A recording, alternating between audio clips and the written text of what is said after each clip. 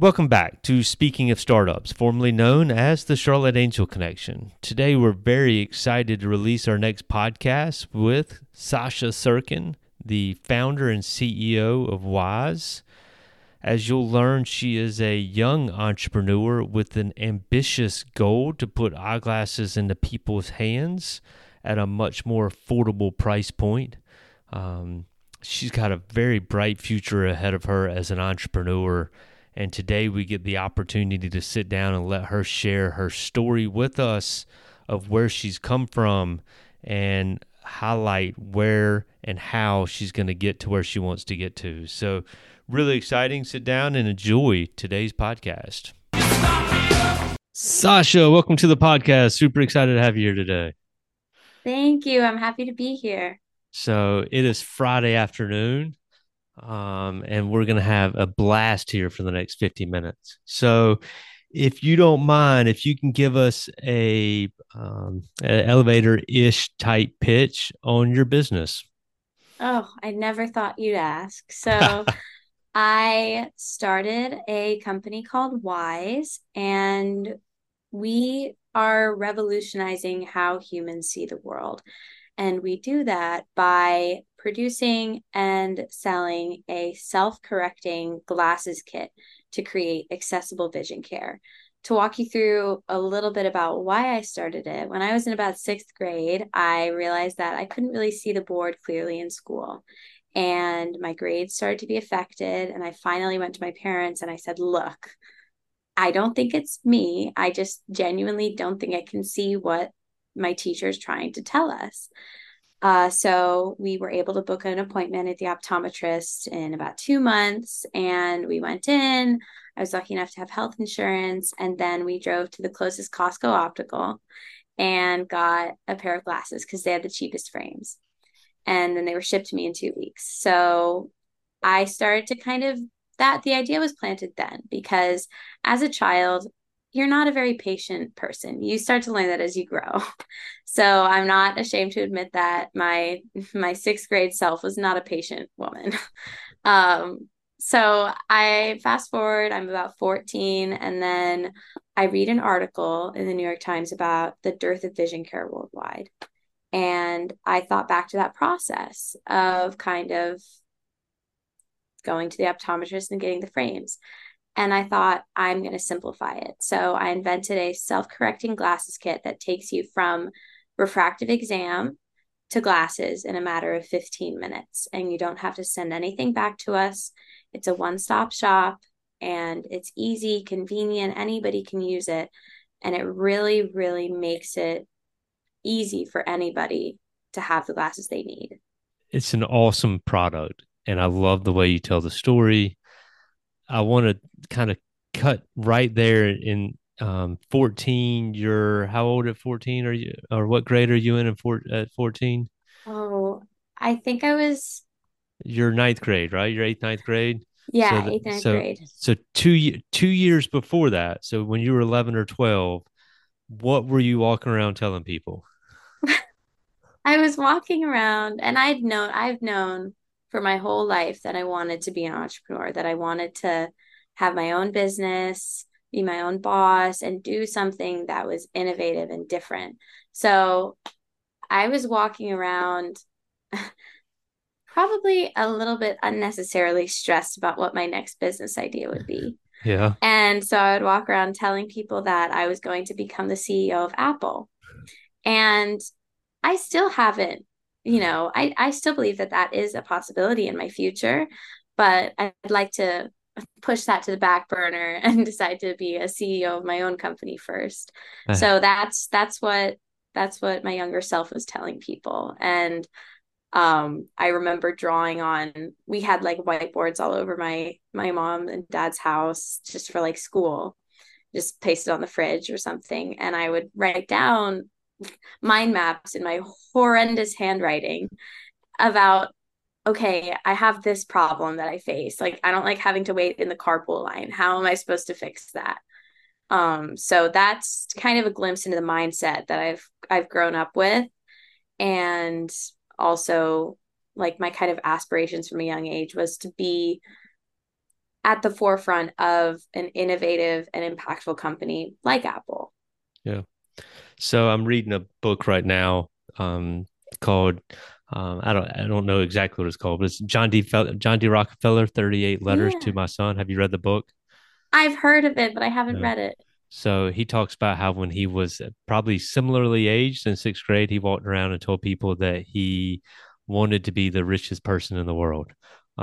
So and how he made that happen as a result of him saying it, right? So a lot of the letters are how he actually creates it as a result of constantly saying it. So I love the fact that not only did you say it then, but you also just said that it's not off the table. It's just been postponed a little bit. Yeah, I think Tim Cook can hold the fort down for a bit He's until got I'm another ready. he's got another 10 years or so before you step Yeah. in and let him know it's time to move out of the way. Yeah, yeah. I'll let him reign a little longer. So help us out really quick too. And I don't want to put you in the spot. I say this because I think you're the most impressive entrepreneur I've run across in quite some time, if not Oh, thank forever. you. How old are you again as we go through this conversation so everybody else in the I'm podcast can know? I'm 20 years old. 20 years old. So Yes. you're sitting where?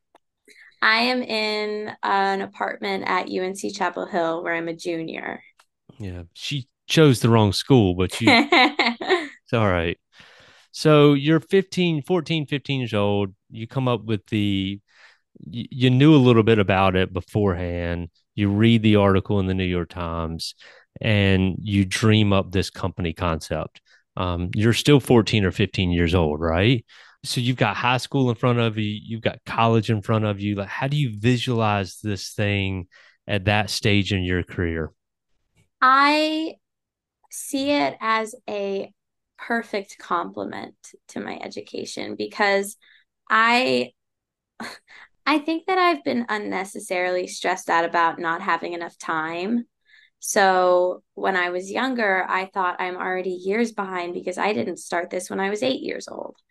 And also it's important to note that my parents are not a high pressure. It's not a high pressure family. I've just been like, instead of movies, our parents would make us watch documentaries. Um, and my mom and dad would leave Scientific American magazines all over the house and National Geographic, and just kind of growing up with that mindset and attitude that knowledge and ideas are a privilege to have. It made me accept and welcome and encourage myself to ideate things, and not, and like it wasn't even a consideration of mine to push it to the back of my mind, because it's I knew that I probably didn't want to have strictly an office job, but also I didn't want to close myself off to anything. So with that idea in mind, I saw myself being able to use the resources of the schools that I would attend to my advantage, because I think that there's a lot of power in a diverse team of people with diverse backgrounds, diversity of knowledge and thought. And what better place to find that than high school and university? So it had been my dream of mine actually since fifth grade. So a grade before sixth grade, when I had the idea to attend the North Carolina School of Science and Mathematics. And so I applied, and this residential program, so it was a boarding school, Mhm. lasted from 11th to 12th grade. But they didn't have any business courses. And I still hadn't decided if I wanted to be a STEM major or pursue a medical degree. So I was okay with that, but I wanted to expand my horizons a little bit while I could. So I also applied and got into Stanford University Online High School. And there I was able to take a class called the Leadership Course Series with Dr. Jan Keating. And it was the most incredible class that I could have taken. And to give you some context, I was in my dorm room at this public boarding school. I lived in a triple. So It was a lofted bed. The ceilings were very low. And I would took this online class where I was hearing from world-class entrepreneurs. And I was just like, it felt like the room wasn't big enough for how I felt because I felt so inspired and fueled by what I heard in those 2 hours twice a week that I realized like I want to try to apply this to everything else that I'm doing. So, long story short, at the North Carolina School of Science and Math, I applied to a grant called the Bowman Brockman Endowment for Advanced Entrepreneurship. Rolls right off the tongue. And I got a $550 seed funding. And William, that was the most exciting email I've ever gotten because I submitted the idea for WeyeZE for that grant. And Yeah. that was the first time anybody beyond my parents had said there might be something here. So, and I think that having the willingness to bring my idea with me through my educational career has been instrumental in getting me to where I am today. You're going through School of Science and Math in Winston, right? Isn't that where it is? Is it in It's in Winston-Salem? Durham. It's in It's Durham. in Okay. Durham. So Yeah. you're going through the School of Science and Math in Durham. And how does the business concept idea mature as you're there? So with that $550, The whopping $550, I right? it was the largest it was almost the I jumped out of my seat when I got the email that I had gotten the grant. And That's awesome. I mean, it was such an important moment that I still hold on to. And with that money, I also got a mentor and an incredible man named Dr. Joe Labulio, a brilliant dean of computer science and engineering at the North Carolina School of Science and Math during the time that I was there.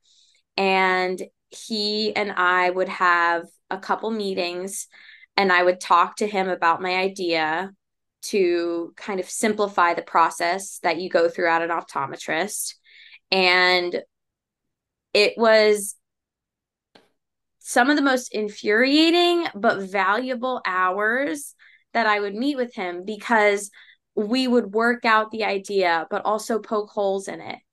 And as a first, well, I wouldn't say necessarily as a first time entrepreneur because I did some businesses when I was little, your traditional selling door to door type Yeah. things. But there were some days when I went to the school cafeteria and I took my food back to my dorm to work on my chemistry homework. And I was like, man, that meeting kind of made me feel a little not encouraged about what I'm doing.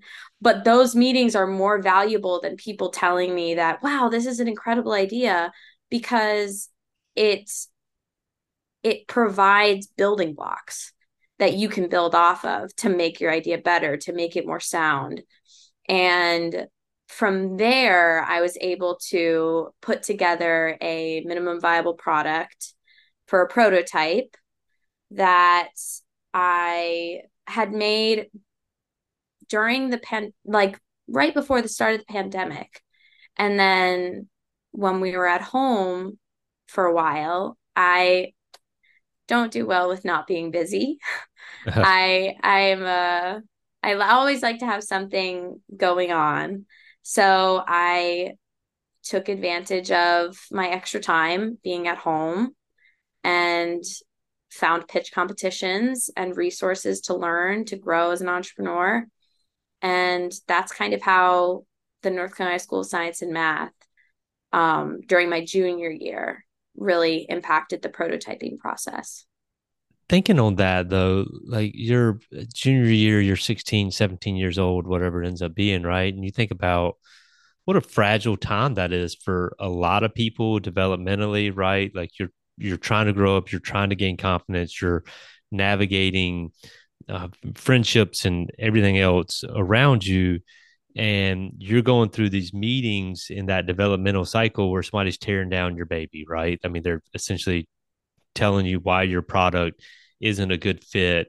And they're doing it in an encouraging way, but how do you stay positive and confident through those conversations, right? That is a fantastic question. And I think that I've always I have to credit my parents a lot for this because they really encouraged a lot of resiliency in myself and my siblings growing up. My parents got for the holidays for us a book that is titled, and I have it on my bookshelf. It's titled, What Can I Do with a Problem? And it shows how you can take a problem that somebody will approach you with, and it makes you feel weighed down, and it makes you feel heavy and hopeless, and how you just have to do some work and digging to find that there is, in fact, an opportunity there. So that's a great, awesome. Okay, she's resilient. But how did I deal with it walking back to my dorm room in like cold weather? It's cloudy. Somebody just told me that this aspect of the product might not work out. In those moments, I was lucky to have a great network of people in my support system that I could connect with. My professor at Stanford University Online High School was able to speak with her. And of course, my support system of my family is incredible. But also, a little bit of a non traditional support system is a gentleman by the name of Guy Raz. And he produces a podcast called How I Built This, Wisdom from the Top, The Great Creators. And I am his biggest fan because not because of the podcast he's created, but because of the conversations he's been able to have with all of these incredible entrepreneurs and hearing about people that have been through things that I've been through. It made me realize that, hey, if they could do it, why can't I do it? And that was really important. Having these role models like Sarah Blakely of Spanx, and even Jimmy Fallon. The episode of Jimmy Fallon is incredible. And having those stories to be able to listen to and know that what I'm going through is good, but it's not special to me. That feeling of, oh, what am I going to do? I'm not the only person that's had it, and I'm absolutely not the only person that will make it through it. Yeah. So being able to lean back on those stories of people, and of course, sending tons of cold emails to them, Yeah. hoping to connect, has been truly helpful and really meaningful in the early stages. Any success? Any success with your cold emails yet? Or are you still holding out Not hope? not yet. Not Yeah. yet. I'm still waiting to hear back from Jimmy Fallon. I actually just made a presentation on Sarah Blakely for one of my business courses for undergrad. So waiting to hear back from her. I'll keep you updated for Okay. sure. Yeah. No, Yeah. I'm sure you will. Yeah. So, pitches back home during the pandemic, right? How did you find them? How did you learn and grow through those pitch practices as you were, um, still navigating high school?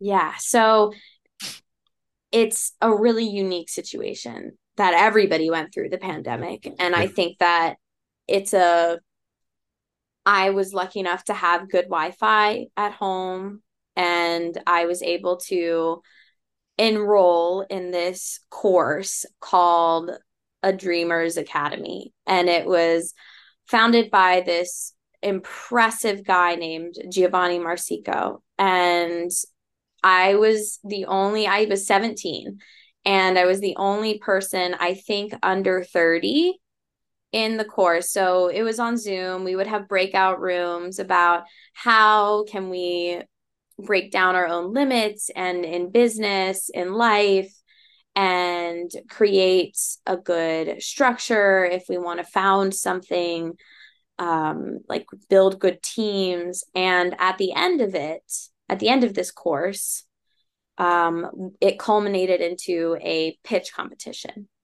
So my uh, uh, uh, my grandmother actually sent me the link to this course because Okay. she's big on Facebook and saw it on Facebook. Yeah. And I was like, you know what? I need some time I have time and I want to do this. So I enrolled in it. And I knew the pitch competition thing was happening, but I was like, oh, I'll just do it for the course. And Yeah. then last minute, I created a pitch video because I thought, why not? Nobody's going to do it for me. I like, what do I have to lose? I already paid the course fee. I might as well. Yeah. So I love film. I love making videos and production.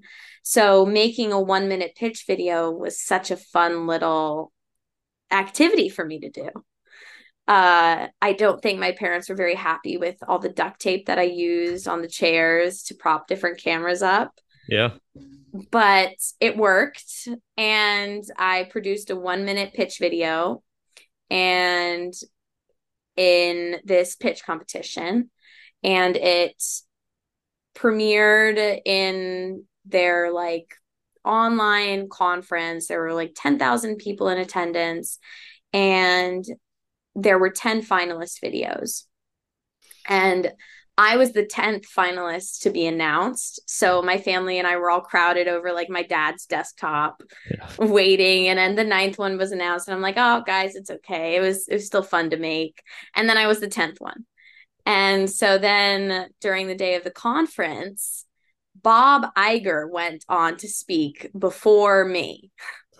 So he went on after me. Okay. So I was the warm up for Yeah. him. So I they announced it live because the audience voted on their favorite top 10 video to win the $50,000. And I guess mine got the most votes, which again, going back to that initial time when I got that $550, it was so valuable to me that other people saw my idea and saw my vision and that I was able to communicate it well. And they thought, hey, I think that what she's doing deserves to be in the world. And that was more than at the time, more than any well, I wouldn't say any amount of funding. Yeah. That was incredibly valuable to me. Yeah. No, that's awesome. So what a what a cool validation moment, right? So I mean, you're getting validation along the way. I mean, you're getting kind of pushed aside from time to time, I would imagine. Well, but like big validation moments like that are so helpful to keep pushing you forward. And what next in the world for most people is continuing to go on to college and university and pursue further education. And you've got that, but you're also at the same time, dual tracking. You've got this thing running alongside of you called a business. So how do you view and tackle the application process, going to school, et cetera, right? I have always wanted to go to university. I think that it's a beautiful time and it's a fantastic opportunity to grow into myself and make connections. So the idea of not pursuing university, at least taking a gap year, was definitely in the cards for me. But taking into account that my senior year was right around when everything started to go back to normal, quote unquote normal. So I wanted to go to university. I wanted to be a freshman. I wanted to meet people, have hard classes, have fun classes, the whole shebang. And the application process, I knew that I wanted to stay on the East Coast for undergrad. And I knew that UNC Chapel Hill had an incredible business program. So I applied to around 7 schools and I was accepted to 6 of them out of the 7. And I, Chapel Hill made me an offer that I couldn't refuse. And I was able to come here on a full ride scholarship called the Wayland H. Cato Scholarship as an assured admission scholar to the business school. So how it works in undergrad is that you have to apply for the undergraduate business program, and you're not guaranteed to be accepted during your sophomore year. And they have a group of about 50 people who are selected out of high school to start business school classes during their freshman year. So it was a really difficult decision because I had also received the Park Scholarship at NC State and this opportunity at Chapel Hill. And while the Park was absolutely incredible, and I think it was one of the hardest decisions I've ever had to make, the Chapel Hill had a little bit more in terms of business opportunities. And the only real thing that I'd ruled out that I didn't want to study was marine biology. I knew I did not want to be a marine biologist. And I saw Chapel Hill, based on their course offerings, as the best opportunity for me to figure out what I wanted to do. And so I decided to go to Chapel Hill. Plus, it was a lot easier moving into Chapel Hill because my sisters were also at Chapel Hill. So my parents didn't have to have a closet half of red, half of Carolina blue, and really only had to make one drive up to Chapel Hill from home. And from there, I was able to find at Chapel Hill an incredible network of advisors, of mentors, and opportunities to grow as an entrepreneur, and realize that my startup is what I want to do. So let's dive in and talk a little bit more about the startup then, right? Like as it is now. So where are you in? So you developed a prototype, I believe you said back in at School of Science and Math, right? Yes. So where are you now in terms of development? Right now, we are doing beta testing actually next week. So it's November 3rd. So we'll be doing beta testing the week of November 6th. And that will be testing out our kit for myopia, which is nearsightedness or not being able to see far away. And kind of going back to Apple, and you can't see it right now because it's an audio recording, but on my walls, I have patents that are framed. One is of the iPhone, one is of eyeglasses patent from 1944, and another one is a patent from a phoropter from 1909. And the reason why that's so important to me is that because those are old patents. There have been iterations upon iterations built upon these hardware products. The iPhone, obviously hardware and software, but that iPhone patent is from 2013. And the iPhone has had, 14 versions, and they've just been improved upon. So right now we're doing testing of the product because I want to make sure that the kit that I put in front of people is absolutely seamless. The user experience is positive, and you are likely to recommend it to a friend because you finish it off being like, I think that this business truly provided value to me and I want to share it with others. So that's why we're doing beta testing right now. And from there, we'll be running a pilot program and then getting it onto market. So you start your beta testing process next week. You'll get some feedback. You'll do user experience testing, and all of those different things, and then you'll continue to roll through a pilot with the beta project, and even with the pilot project. Right? Who's the target market that you're looking for from a user perspective, or a buyer, I guess, if you will? So for beta testing, due to my status as a university student, our beta testers are not our ideal customers, or at least our initial customers. But they are people who can testify to the ease of use of the product. and also have an existing prescription to compare the accuracy to. Those are our beta testers. In terms of our ideal customer, they're going to be people between the ages of 24 and 35, and people who are perhaps moving off of their parents' health insurance, who are beginning to enter that more independent stage of adult life, and who are also a little bit lower income. So thinking about people who want to get a shortcut to kind of get to a final solution that doesn't take them a long time.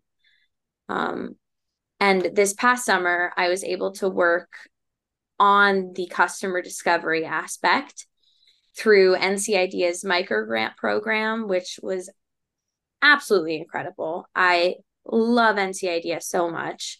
What a great opportunity. And I was able to really hone in a little bit more on who those initial people, early adopters, were going to be. Because a problem that I faced early on was when people would ask me that question you just asked, who is your ideal customer? I don't want to cut anybody out of Yeah. my customer base. So Everybody. everybody can use it. I would say ages 9 to 99 can Yeah. use this product. And yes, that is the case. But I realized that I need to portion the serving size early on and not bite off more than I can chew early on, because then getting that feedback from early adopters will make it better for those aged 9 to 99, who I have no doubt that we will be serving in the coming years. Yeah. So really interesting point that you mentioned a few minutes ago when you were talking about your beta testers, in that you're going to look for them to, obviously they're going to give you feedback, but they're also going to compare it against their existing subscription, right? Which is, I hadn't even really given in any consideration, but what's your degree of variability in the product that you're willing to accept, right? Like how far off can it be before it's good enough for the marketplace? So that is something that's more of a regulatory question, but an answer that I can give you is something that I'm sure that anybody who's been to an optometrist has experienced. When you go into the room and they place this machine in front of your eyes and they switch out the lenses, and the kind person that is helping you or switching the lenses for you has the letters on the wall, and they say, how does this one feel? And I'd be like, oh, that kind of hurts a little bit. And then they'd change it. And then they'd be like, okay, how does that look? And I'm like, okay, that feels a little better, but it's a little blurry. And then they might add a little bit more in terms of diopter power. So, and then when it would feel, it's kind of like a Goldilocks. Oh, that feels just right. So, in terms of the variability from the initial beta tester's prescription, it is not going to be the same as what they receive, because the kit's capability right now only corrects sphere, which is a measurement on a prescription card, and is measured in terms of diopters, which is for lens power. So we're just measuring that. We're not correcting for any sort of astigmatisms yet, but I'll be able to speak more on that after our beta testers and after doing some more comparisons on the accuracy. Now, I will say, my friends and family that I have been able to forcibly sit down and put the product in front of them and tell them, hey, test this out and let me know. It has been around 85% of the time perfectly accurate. And that's with the prototype Yeah. that is made out of a box that I bought at Michael's. That's awesome. It's a crazy concept that I can get a box at my door and get really damn good vision. So how did you come up with the idea? In terms of how the product works, it takes advantage of how the plastic material refracts light. So for myopia, which is nearsightedness, your lenses are thicker on the ends and thinner in the center. And that's just because that kind of material, that convexity or concavity, bends the light that enters into your eye and focuses it on the correct part of your eyeball. And that is what enables you to have clear vision, because due to genetics, a misshapen eye, a misshapen cornea, our eyes don't naturally bend light as they should to focus it on the correct part of our eye. So the lenses themselves, I realized there is a material makeup of them that I can simplify and put into a kit. And it works through a method of layerable optical quality lens stickers to kind of take advantage of what I learned in, okay, people with nearsightedness need to be thicker on the sides, thinner in the center. And people with farsightedness need to be thicker in the center and thinner on the ends, if that makes sense. No, it makes 100. I mean, to somebody that doesn't understand anything about optics, it makes 100% sense. Good. So, as you think about the business, you're going to get pushback, and you know this because we've already talked about it. You're going to get pushback of Sasha, this is an awesome idea. Put eyeglasses in the hands of those that maybe wouldn't be able to afford it otherwise. It's an awesome nonprofit, right? Like why don't we make this a nonprofit business rather than a for-profit business? And then you can raise money as a charity and you can deliver glasses to poor people all over the world. I think that leading with the initial goal of WeyeZE, which is to create accessible vision care for everybody, regardless of geographic status and financial status. I see that the best and most efficient route that WeyeZE could take was being a for-profit company. Now, this is because being a for-profit company enables us to be able to sell direct to the consumer, also business to consumer, and also still enables us to have those community and government partnerships, that B2B sales, to get it to those more rural areas, and enabling us to build traction in terms of marketing and outreach as a for-profit that will build a foundation that is strong, that is of a lot of data. Because to get this product onto shelves and into people's hands, I am dedicated to building strong evidence and strong support, which is why I'm doing beta testing next week in the middle of my midterms. And because I want people to know that what they're purchasing works. And because this kit is taking a process that can cost upwards of $600 without health insurance, and our current price point is $40. That's delivering an incredible amount of value to a customer at an incredibly decreased cost. So I think that there is huge profit potential in this. I know that there is huge profit potential in this. And having a company that is driven by good core values, that is driven by a sense of responsibility and purpose, can go on to create bigger and better things. Now, that's not to say that being a non-for-profit, I couldn't affect the same things, but I think that there needs to be more companies that are for-profit in the space today that have that kind of B corporation idea behind it. Yeah. And I think that looking on a much larger scale, I think that will start to affect the change that the world needs to see in terms of businesses, in terms of that kind of corporate status and corporate presence in the US and internationally.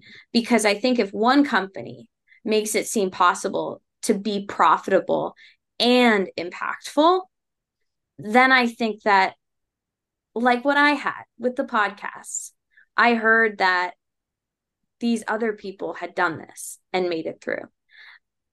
I hope that it would be incredible if one little girl heard my story and thought, hey, you know what? I can maybe start something and make a living off of it and have it help people too. It's Yeah, cheesy, but it's true. it's okay. Cheesy's not a horrible thing, Sasha. We'll take cheesy all the time, right? Okay, good. So it's cheesy's a heck of a lot better than than most of the alternatives that are out there. It's all been fun at this point in time, right? And when I say fun, I don't mean to demean the fact that it hasn't been challenging as hell at the same time, right? But you're running through school and you're going to professors and you're tapping into their knowledge and you're knocking down doors with pitch competitions and everything else.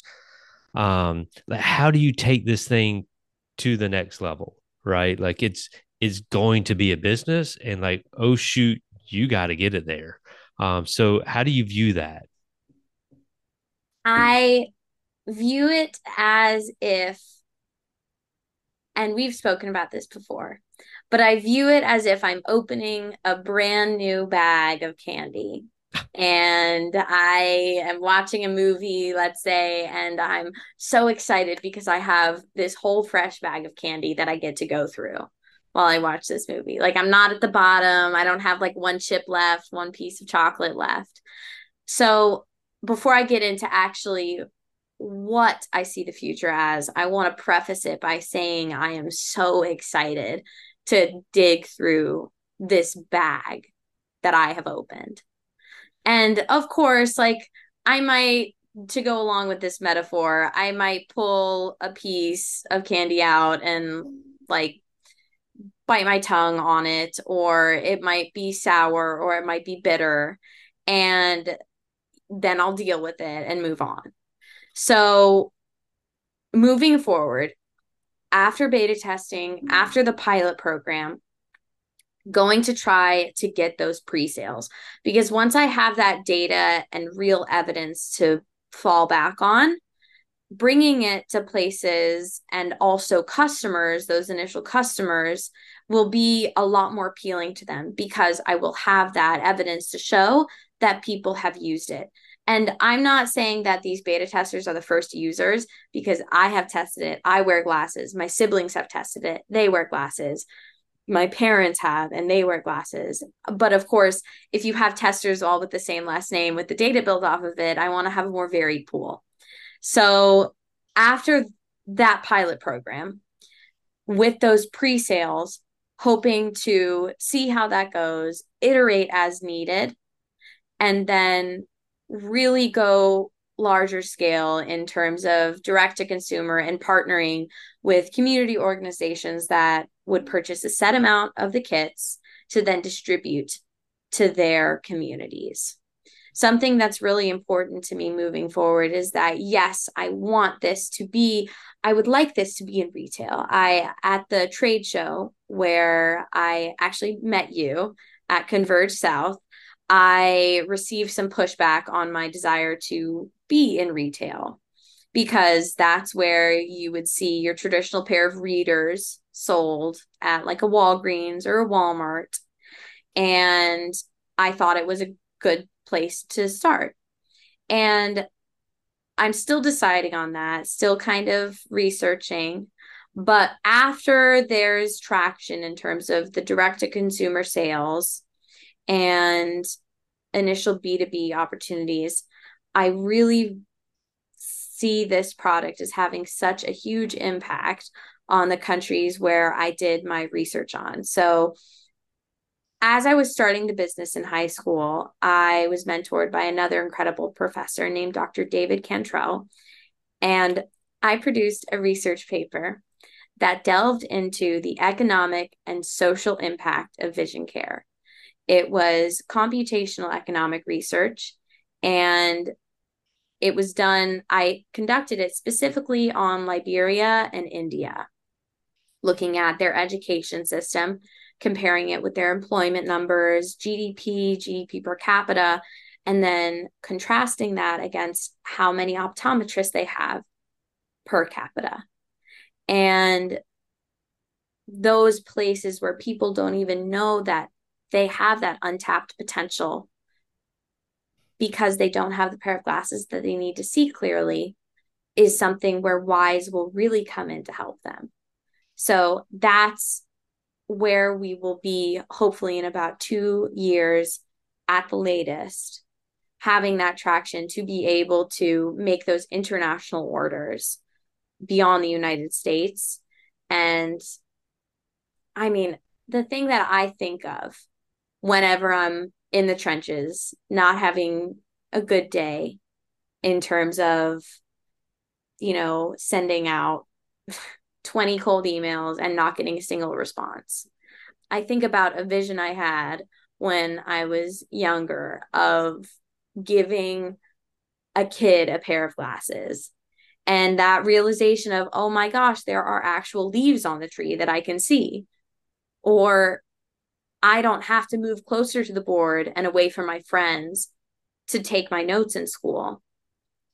That is what I'm working towards, because I think that that is truly what will affect an incredible amount of improvement, because the lack of access to vision care is the most overlooked global health problem that is facing our world today. Nobody talks about it because you can't see it. No Yeah. pun intended.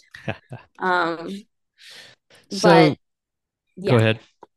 I'll just that's say, it. so I mean, you're 21. You're 20. extraordinarily 20. Sorry, that's right. You can't. I could have a drink after this. I'll have one for you. It's okay.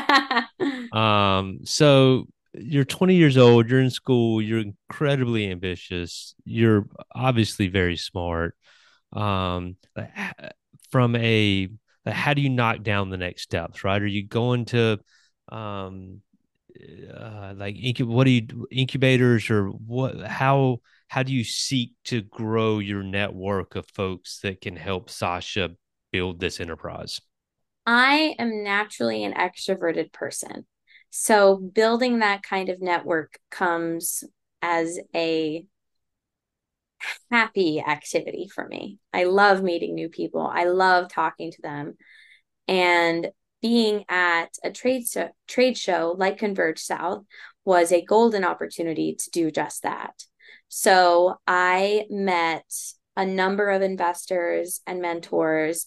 One of them specifically, I have calls with on the regular, who works at a venture capital firm, to work out a timeline of, okay, what do I need to be doing next? And that has been truly helpful in navigating this new area of water that I haven't navigated through yet. And building off of those network and connections is something that's really important. It's not always the comfortable thing to do to ask somebody, do you know anybody who could help me with this? But the hard truth is that nobody's going to ask that question for you.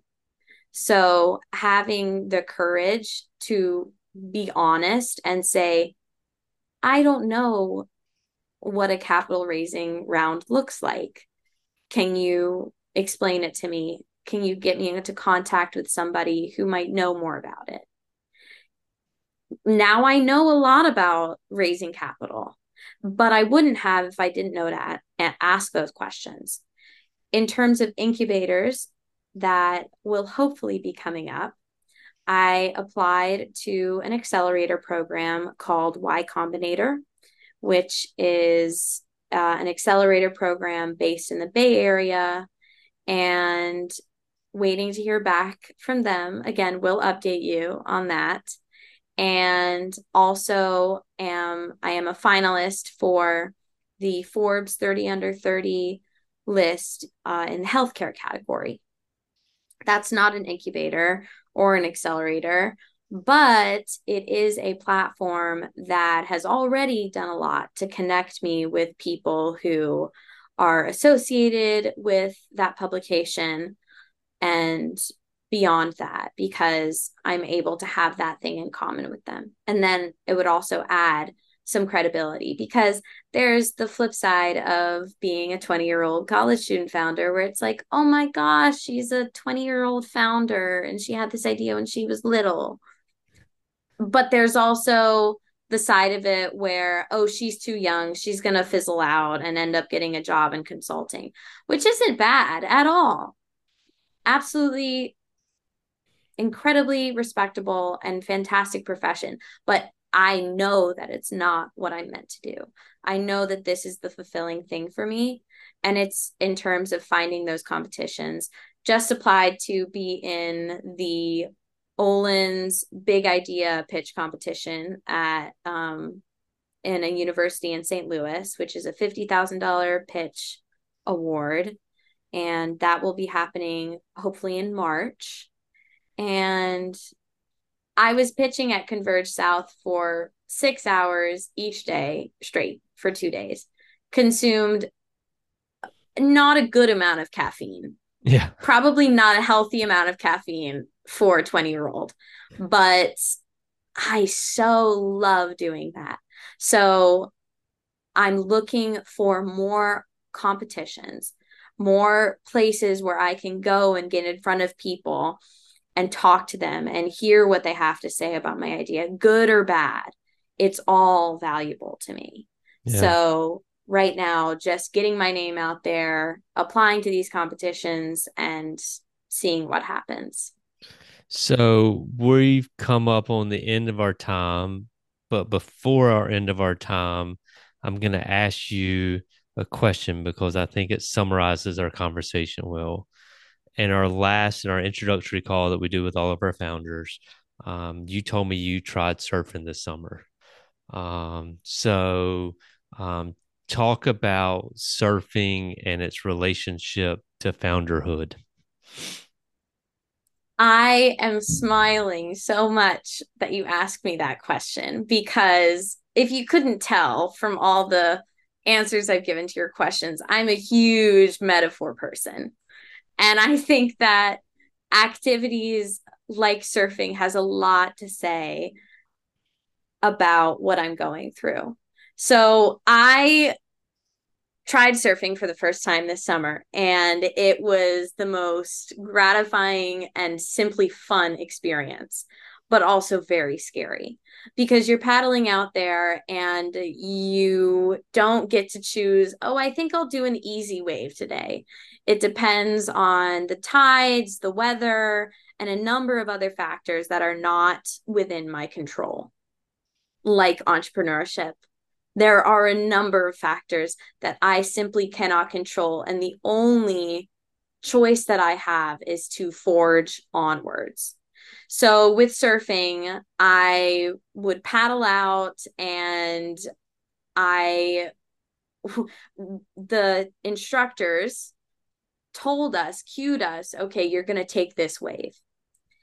And that was the first wave that I had. I think I felt like I swallowed the whole ocean.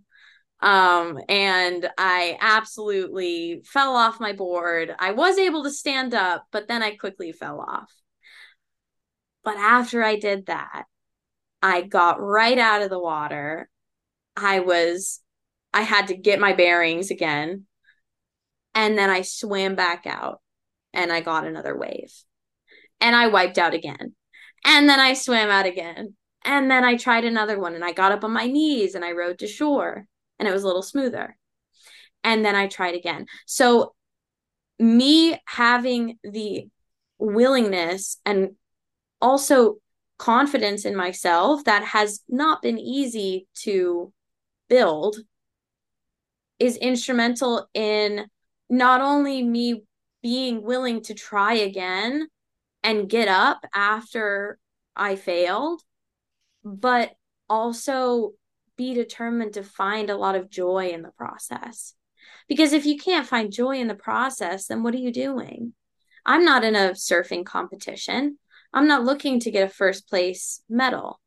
I'm looking to get better. I'm looking to build what I can do and show myself that I can at least try. So with entrepreneurship, there's going to be waves that are going to hit me, that have hit me, that are going to, push me under the water. And it's surfing that I think of when that happens, because it's nobody judges you by how you fall. People judge you on whether you get up and try again. Again, cheesy, but I think very applicable to what I'm doing and what hopefully a lot of listeners might be going through right now as well. Yeah, no, so I mean, it's a great way to end it. Exactly right. And you'll certainly have a number of folks pulling for you, as you say, as you inevitably fall. There'll be a boatload of people around here that will be pulling for you to get back up and waiting for that to happen. So, a great story, a great company, and hearing you talk about it was awesome. So, thanks so much for sharing your Friday afternoon at university with us today. Oh, it was an absolute joy to talk to you again. And thank you for the opportunity to share WeyeZE. Awesome. Thanks so much, Sasha. I appreciate it. Have a great weekend. Bissett is the owner of and an investment advisor representative of Portus Wealth Advisors, a registered investment advisor. Registration does not imply a certain level of skill or training. Opinions expressed on this program do not necessarily reflect those of Portus Wealth Advisors. The topics discussed and opinions given are not intended to address the specific needs of any listener. Portus Wealth Advisors does not offer legal or tax advice. Listeners are encouraged to discuss their financial needs with the appropriate professional regarding your individual circumstance. Investments described herein may be speculative and may involve a substantial risk of loss. Interest may be offered only to persons who qualified as accredited investors under applicable state and federal regulation or an eligible employee of the management company. There generally is no public market for the interest.